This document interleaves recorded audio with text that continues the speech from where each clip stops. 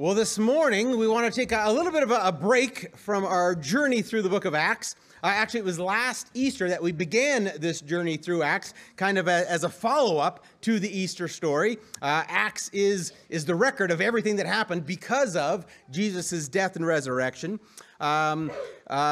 Easter Sunday really is the culmination of everything that Christ came to earth to accomplish. His victory over sin and death made it possible for all of us to have the hope of eternal life with God as God intended it, abundant, full life with Him forever.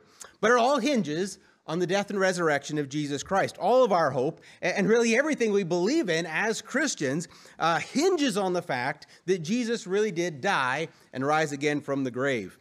Christ's resurrection is so central to our faith because, well, in fact, if it didn't happen, then our Christianity is really nothing more than a hoax, and it's useless, it's futile. Paul even says something along those lines in 1 Corinthians 15:17. He writes, "And if Christ has not been raised, then your faith is useless, and you are still guilty of all your sins.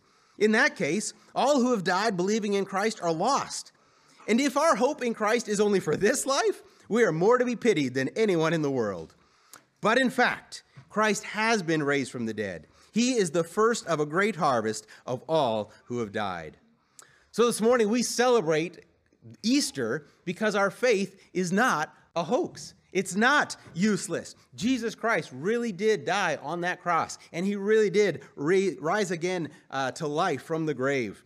And so this morning, because our faith is based on the historical events that actually happened some 2,000 years ago, I actually want to read the historical account for you. I want to read the entire Easter story right from the pages of the Bible. So today's sermon is actually not going to sound very much like a typical sermon, because really we're just going to be reading through the Bible. Preaching by definition is just proclaiming God's word, and so that's exactly what we're going to do this morning.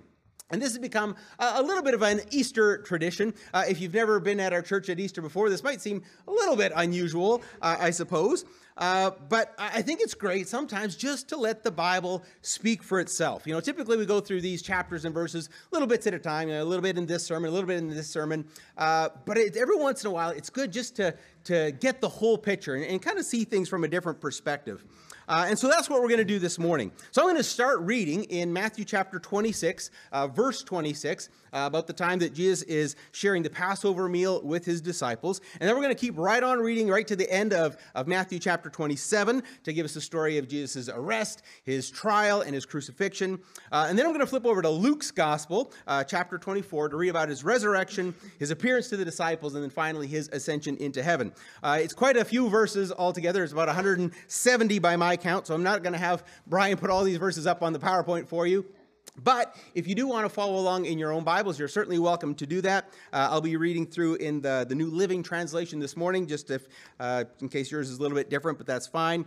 You can follow along if you like. Or if you just want to sit back and listen and just take it all in, I would certainly encourage that as well. And I trust that as these scriptures are read this morning, that our faith will be just reaffirmed and strengthened, and that God will be glorified as we remember and celebrate everything that Christ did to secure our victory over sin and death. So let's pause here and pray and just ask God to speak to us through His word this morning, and that He'd be glorified as we read His word together. Dear God, we thank You so much for this day. We thank You that we can stop and remember all the things that You did for us out of Your great love for us. We thank You that You sent Jesus Christ to this earth to live that sinless life and to die on the cross, taking the punishment for all of our sins, and then rising again from the grave, conquering death, so that we can share in that same victory. God, we just thank You so much for Your incredible love for us. And as we read through the historical accounts recorded for us in Your word, I pray that You would speak through those things, that You'd speak to each one here, that You would encourage and strengthen our faith in You, and just remind us all over again just how great Your love for each one of us is. So we thank You, and we pray that You'd be blessed and honored in this time as well. In Jesus' name we pray. Amen. All right, so I am starting in Matthew chapter 26, verse 26.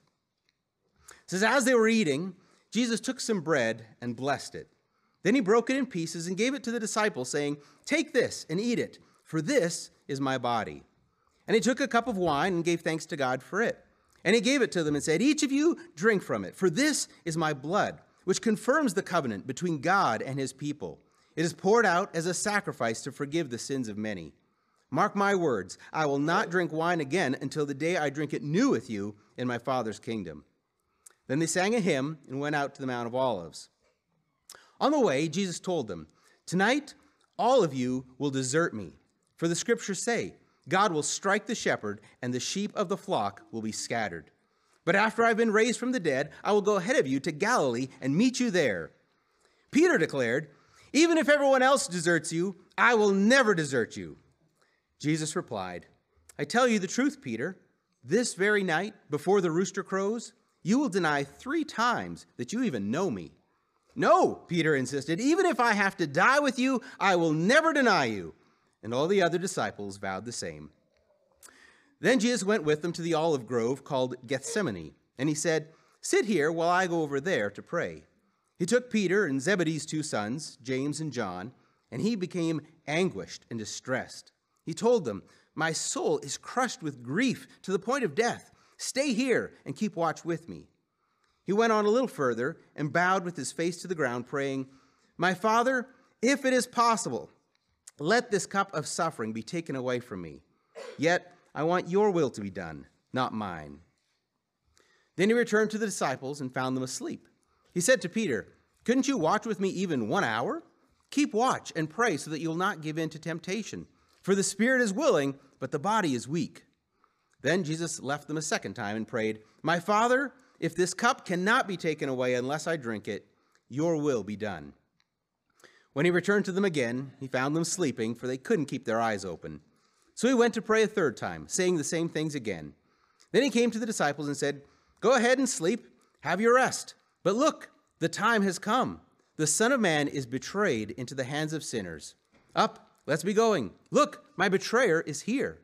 And even as he said this, Judas, one of the 12 disciples, arrived with a crowd of men armed with swords and clubs. They had been sent by the leading priests and elders of the people. The traitor, Judas, had given them a prearranged signal. "You'll know which one to arrest when I greet him with a kiss." So Judas came straight to Jesus. "Greetings, Rabbi," he exclaimed, and gave him the kiss.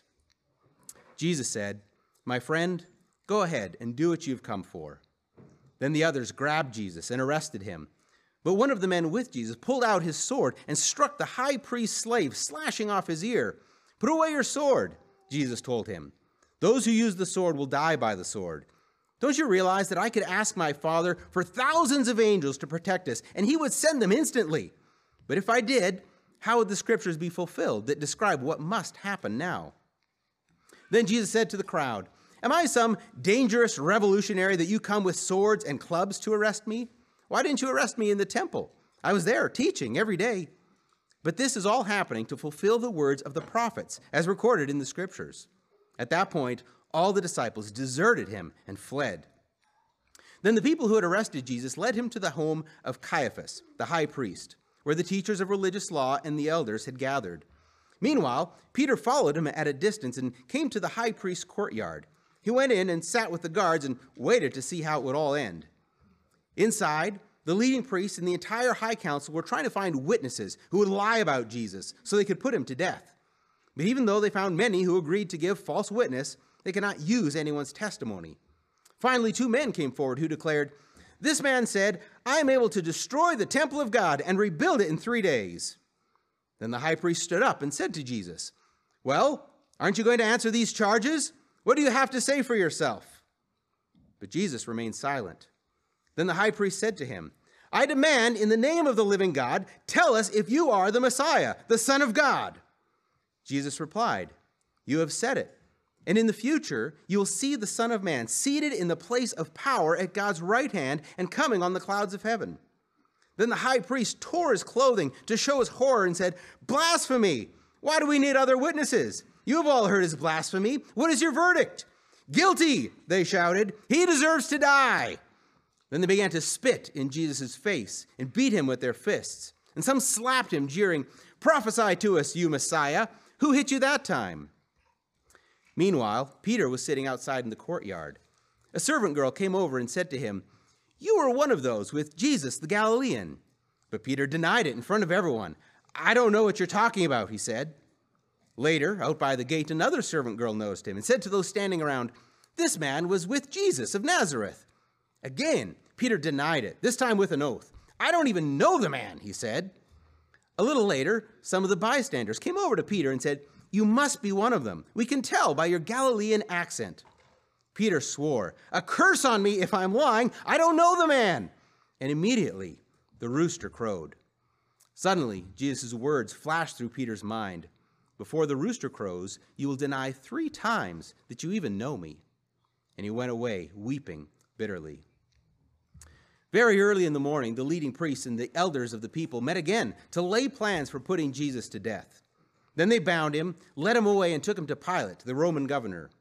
When Judas, who had betrayed him, realized that Jesus had been condemned to die, he was filled with remorse. So he took the 30 pieces of silver back to the leading priests and elders. "I have sinned," he declared, "for I have betrayed an innocent man." "What do we care?" they retorted. "That's your problem." Then Judas threw the silver coins down in the temple and went out and hanged himself. The leading priests picked up the coins. "It wouldn't be right to put this money in the temple treasury," they said, "since it was payment for murder." After some discussion, they finally decided to buy the potter's field, and they made it into a cemetery for foreigners. That's why the field is still called the Field of Blood. This fulfilled the prophecy of Jeremiah that says, "They took the 30 pieces of silver, the price at which he was valued by the people of Israel, and purchased the potter's field as the Lord directed." Now Jesus was standing before Pilate, the Roman governor. "Are you the king of the Jews?" the governor asked him. Jesus replied, "You have said it." But when the leading priests and the elders made their accusations against him, Jesus remained silent. "Don't you hear all these charges they're bringing against you?" Pilate demanded. But Jesus made no response to any of the charges, much to the governor's surprise. Now, it was the governor's custom each year during the Passover celebration to release one prisoner to the crowd, anyone they wanted. This year, there was a notorious prisoner, a man named Barabbas. As the crowds gathered before Pilate's house that morning, he asked them, "Which one do you want me to release to you, Barabbas or Jesus, who's called the Messiah?" He knew very well that the religious leaders had arrested Jesus out of envy. Just then, as Pilate was sitting on the judgment seat, his wife sent him this message: "Leave that innocent man alone. I suffered through a terrible nightmare about him last night." Meanwhile, the leading priests and the elders persuaded the crowd to ask for Barabbas to be released and for Jesus to be put to death. So the governor asked again, "Which of these 2 do you want me to release to you?" The crowd shouted back, "Barabbas!" Pilate responded, "Then what should I do with Jesus, who's called the Messiah?" They shouted back, "Crucify him!" "Why?" Pilate demanded. "What crime has he committed?" But the mob roared even louder, "Crucify him!" Pilate saw that he wasn't getting anywhere and that a riot was developing. So he sent for a bowl of water and washed his hands before the crowd, saying, "I am innocent of this man's blood. The responsibility is yours." And all the people yelled back, "We will take responsibility for his death, we and our children." So Pilate released Barabbas to them. He ordered Jesus flogged with a lead-tipped whip, then turned him over to the Roman soldiers to be crucified. Some of the governor's soldiers took Jesus into their headquarters and called out the entire regiment. They stripped him and put a scarlet robe on him. They wove thorn branches into a crown and put it on his head, and they placed a reed stick in his right hand as a scepter. Then they knelt before him in mockery and taunted, "Hail, King of the Jews!" And they spit on him and grabbed the stick and struck him on the head with it. When they were finally tired of mocking him, they took off the robe and put his own clothes on him again. Then they led him away to be crucified. Along the way, they came across a man named Simon, who was from Cyrene, and the soldiers forced him to carry Jesus' cross. And they went out to a place called Golgotha, which means place of the skull. The soldiers gave Jesus wine mixed with bitter gall, but when he had tasted it, he refused to drink it. After they had nailed him to the cross, the soldiers gambled for his clothes by throwing dice. Then they sat around and kept guard as he hung there. A sign was fastened above Jesus' head, announcing the charge against him. It read, "This is Jesus, the King of the Jews." 2 revolutionaries were crucified with him, one on his right and one on his left. The people passing by shouted abuse, shaking their heads in mockery. "Look at you now," they yelled at him. You said you were going to destroy the temple and rebuild it in 3 days. Well then, if you're the Son of God, save yourself and come down from the cross." The leading priests, the teachers of religious law, and the elders also mocked Jesus. "He saved others," they scoffed, "but he can't save himself. So, he's the King of Israel, is he? Let him come down from the cross right now, and we will believe in him. He trusted God, so let God rescue him now if he wants him, for he said, 'I am the Son of God.'" Even the revolutionaries who were crucified with him ridiculed him in the same way. At noon, darkness fell across the whole land until 3 o'clock. At about 3 o'clock, Jesus called out with a loud voice, "Eli, Eli, lama sabachthani," which means, my God, why have you abandoned me?" Some of the bystanders misunderstood and thought he was calling for the prophet Elijah. One of them ran and filled a sponge with sour wine, holding it up to him on a reed stick so he could drink. But the rest said, "Wait, let's see whether Elijah comes to save him." Then Jesus shouted out again, and he released his spirit. At that moment, the curtain in the sanctuary of the temple was torn in two from top to bottom. The earth shook, rocks split apart, and tombs opened. The bodies of many godly men and women who had died were raised from the dead. They left the cemetery after Jesus' resurrection, went into the holy city of Jerusalem, and appeared to many people. The Roman officer and the other soldiers at the crucifixion were terrified by the earthquake and all that had happened. They said, "This man truly was the Son of God." And many women who had come from Galilee with Jesus to care for him were watching from a distance. Among them were Mary Magdalene, Mary, the mother of James and Joseph, and the mother of James and John, the sons of Zebedee. As evening approached, Joseph, a rich man from Arimathea who had become a follower of Jesus, went to Pilate and asked for Jesus' body. And Pilate issued an order to release it to him. Joseph took the body and wrapped it in a long sheet of clean linen cloth. He placed it in his own new tomb, which had been carved out of the rock. Then he rolled a great stone across the entrance and left. Both Mary Magdalene and the other Mary were sitting across from the tomb and watching. The next day, on the Sabbath, the leading priests and the Pharisees went to see Pilate. They told him, "Sir, we remember what that deceiver once said while he was still alive. 'After 3 days, I will rise from the dead.' So we request that you seal the tomb until the 3rd day. This will prevent the disciples from coming and stealing his body and then telling everyone he was raised from the dead. If that happens, we'll be worse off than we were at first." Pilate replied, "Take guards and secure it best you can." So they sealed the tomb and posted guards to protect it. And we'll flip over to Luke chapter 24 now. But very early on Sunday morning, the women went to the tomb, taking the spices they had prepared. They found that the stone had been rolled away from the entrance. So they went in, but they didn't find the body of the Lord Jesus. As they stood there puzzled, 2 men suddenly appeared to them, clothed in dazzling robes. The women were terrified and bowed with their faces to the ground. Then the men asked, "Why are you looking among the dead for someone who is alive? He isn't here. He's risen from the dead. Remember what he told you back in Galilee? The Son of Man must be betrayed into the hands of sinful men and be crucified, and that he would rise again on the 3rd day." Then they remembered that he had said this. So they rushed back from the tomb to tell his 11 disciples and everyone else what had happened. It was Mary Magdalene, Joanna, Mary the mother of James, and several other women who told the apostles what had happened. But the story sounded like nonsense to the men, so they didn't believe it. However, Peter jumped up and ran to the tomb to look. Stooping, he peered in and saw the empty linen wrappings. And then he went home again, wondering what had happened. That same day, 2 of Jesus' followers were walking to the village of Emmaus, 7 miles from Jerusalem. As they walked along, they were talking about everything that had happened. As they talked and discussed these things, Jesus himself suddenly came and began walking with them, but God kept them from recognizing him. He asked them, "What are you discussing so intently as you walk along?" They stopped short, sadness written across their faces. Then one of them, Cleopas, replied, "You must be the only person in Jerusalem who hasn't heard about all the things that happened there the last few days." "What things?" Jesus asked. "The things that happened to Jesus, the man from Nazareth," they said. "He was a prophet who did powerful miracles, and he was a mighty teacher in the eyes of God and all the people. But our leading priests and other religious leaders handed him over to be condemned to death, and they crucified him. We had hoped that he was the Messiah who had come to rescue Israel. This all happened 3 days ago. Then some women from our group of his followers were at his tomb early this morning, and when they came back with an amazing report. They said his body was missing, and they had seen angels who told them Jesus is alive. Some of our men ran out to see, and sure enough, his body was gone, just as the women had said. Then Jesus said to them, "You foolish people, you find it so hard to believe all that the prophets wrote in the scriptures.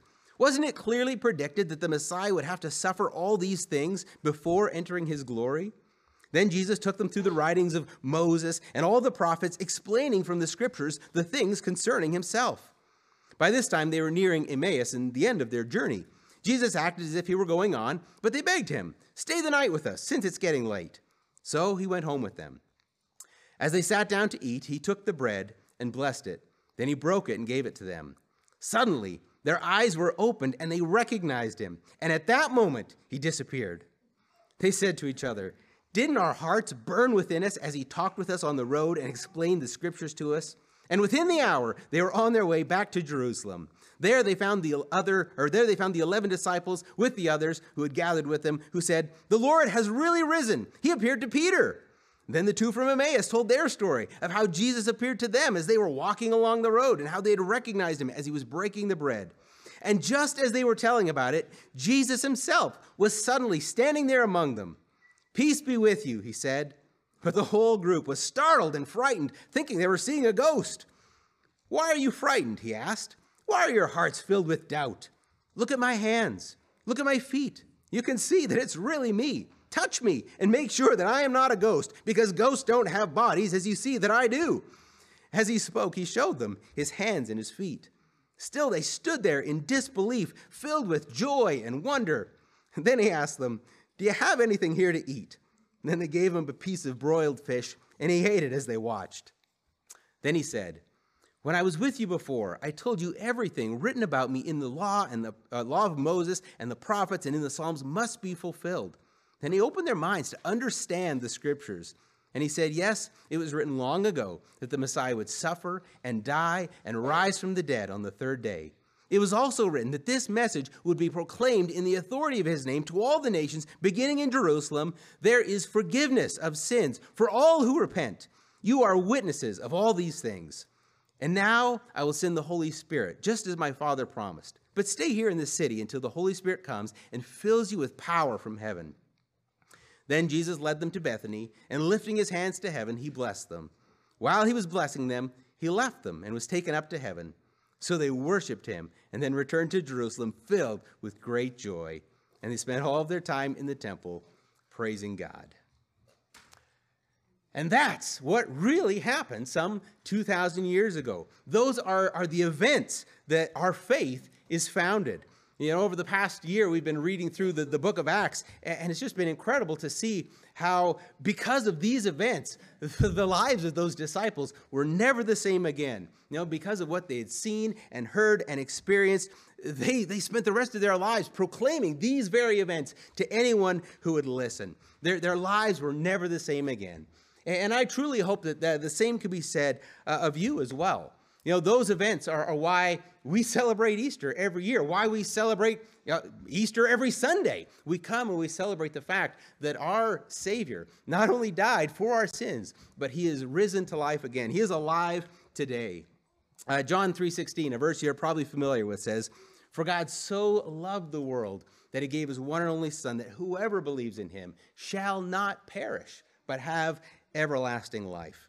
You know, because of what Jesus did, none of us have to fear death. If we believe in him, as Mike was explaining to the kids, if we put our trust in Jesus, who he said he is and what he said he can do for us, God tells us that we will not perish, but we will have eternal life. And that is reason to celebrate. That's a reason to share this good news with everyone that we possibly can. I think sometimes for those of us who've been Christians for a long time, we forget how good this good news is. You know, our God has beaten death. And he's given us the promise that we can share in that same victory if we simply trust in him. You know, how could we not share this with our friends and our family and our neighbors? You know, It's incredible for us to even think about.